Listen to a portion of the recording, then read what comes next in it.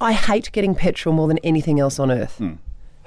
Like, genuinely. Yep. Well, okay, I should say racism also bad, isn't it? You know, like, let's... Yeah. Coal mining. Yeah, also great. bad. But I hate getting petrol, and I think it's because I'm a very prompt person and I always leave my run just on... Like, I work out exactly how long it's going to take me to get from A to B, and if anything gets in the way of that, I get grumpy, right?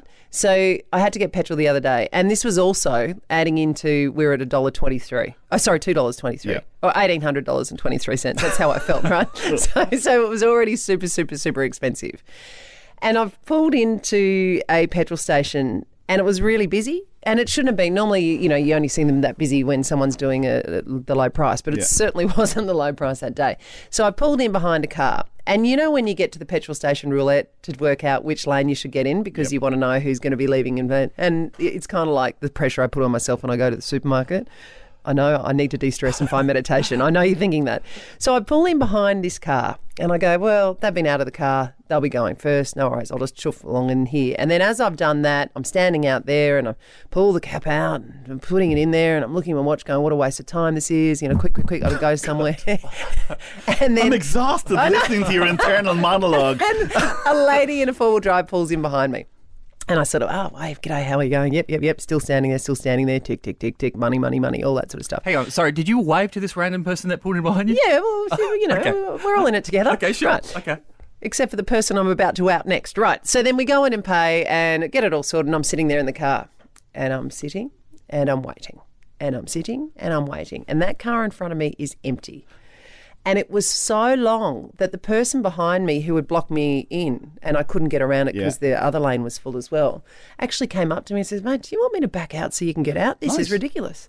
And I said, no, look, no, it's fine. It's absolutely fine. I'm sure this person will be out soon because surely she wouldn't be doing anything but going off to the toilet or something, right? And, you know, we can't blame people if they emergently, you know, they have to go to the toilet. This woman comes out with a Subway.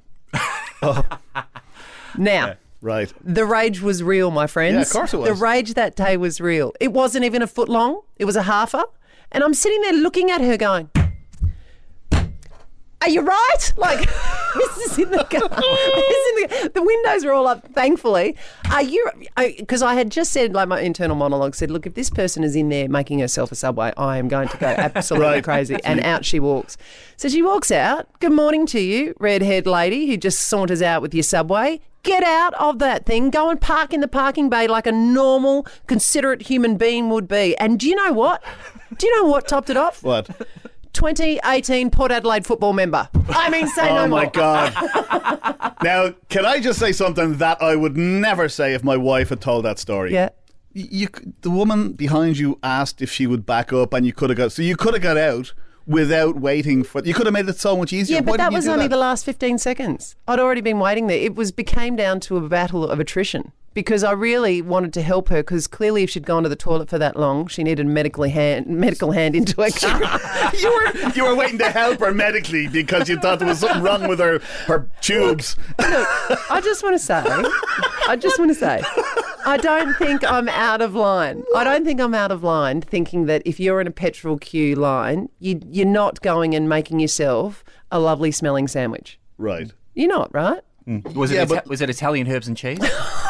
God, don't you come down on her side. You go over there with your Port Adelaide 2018 members. I know who you are, lady. The Ali Clark Breakfast Show on Mix 102.3.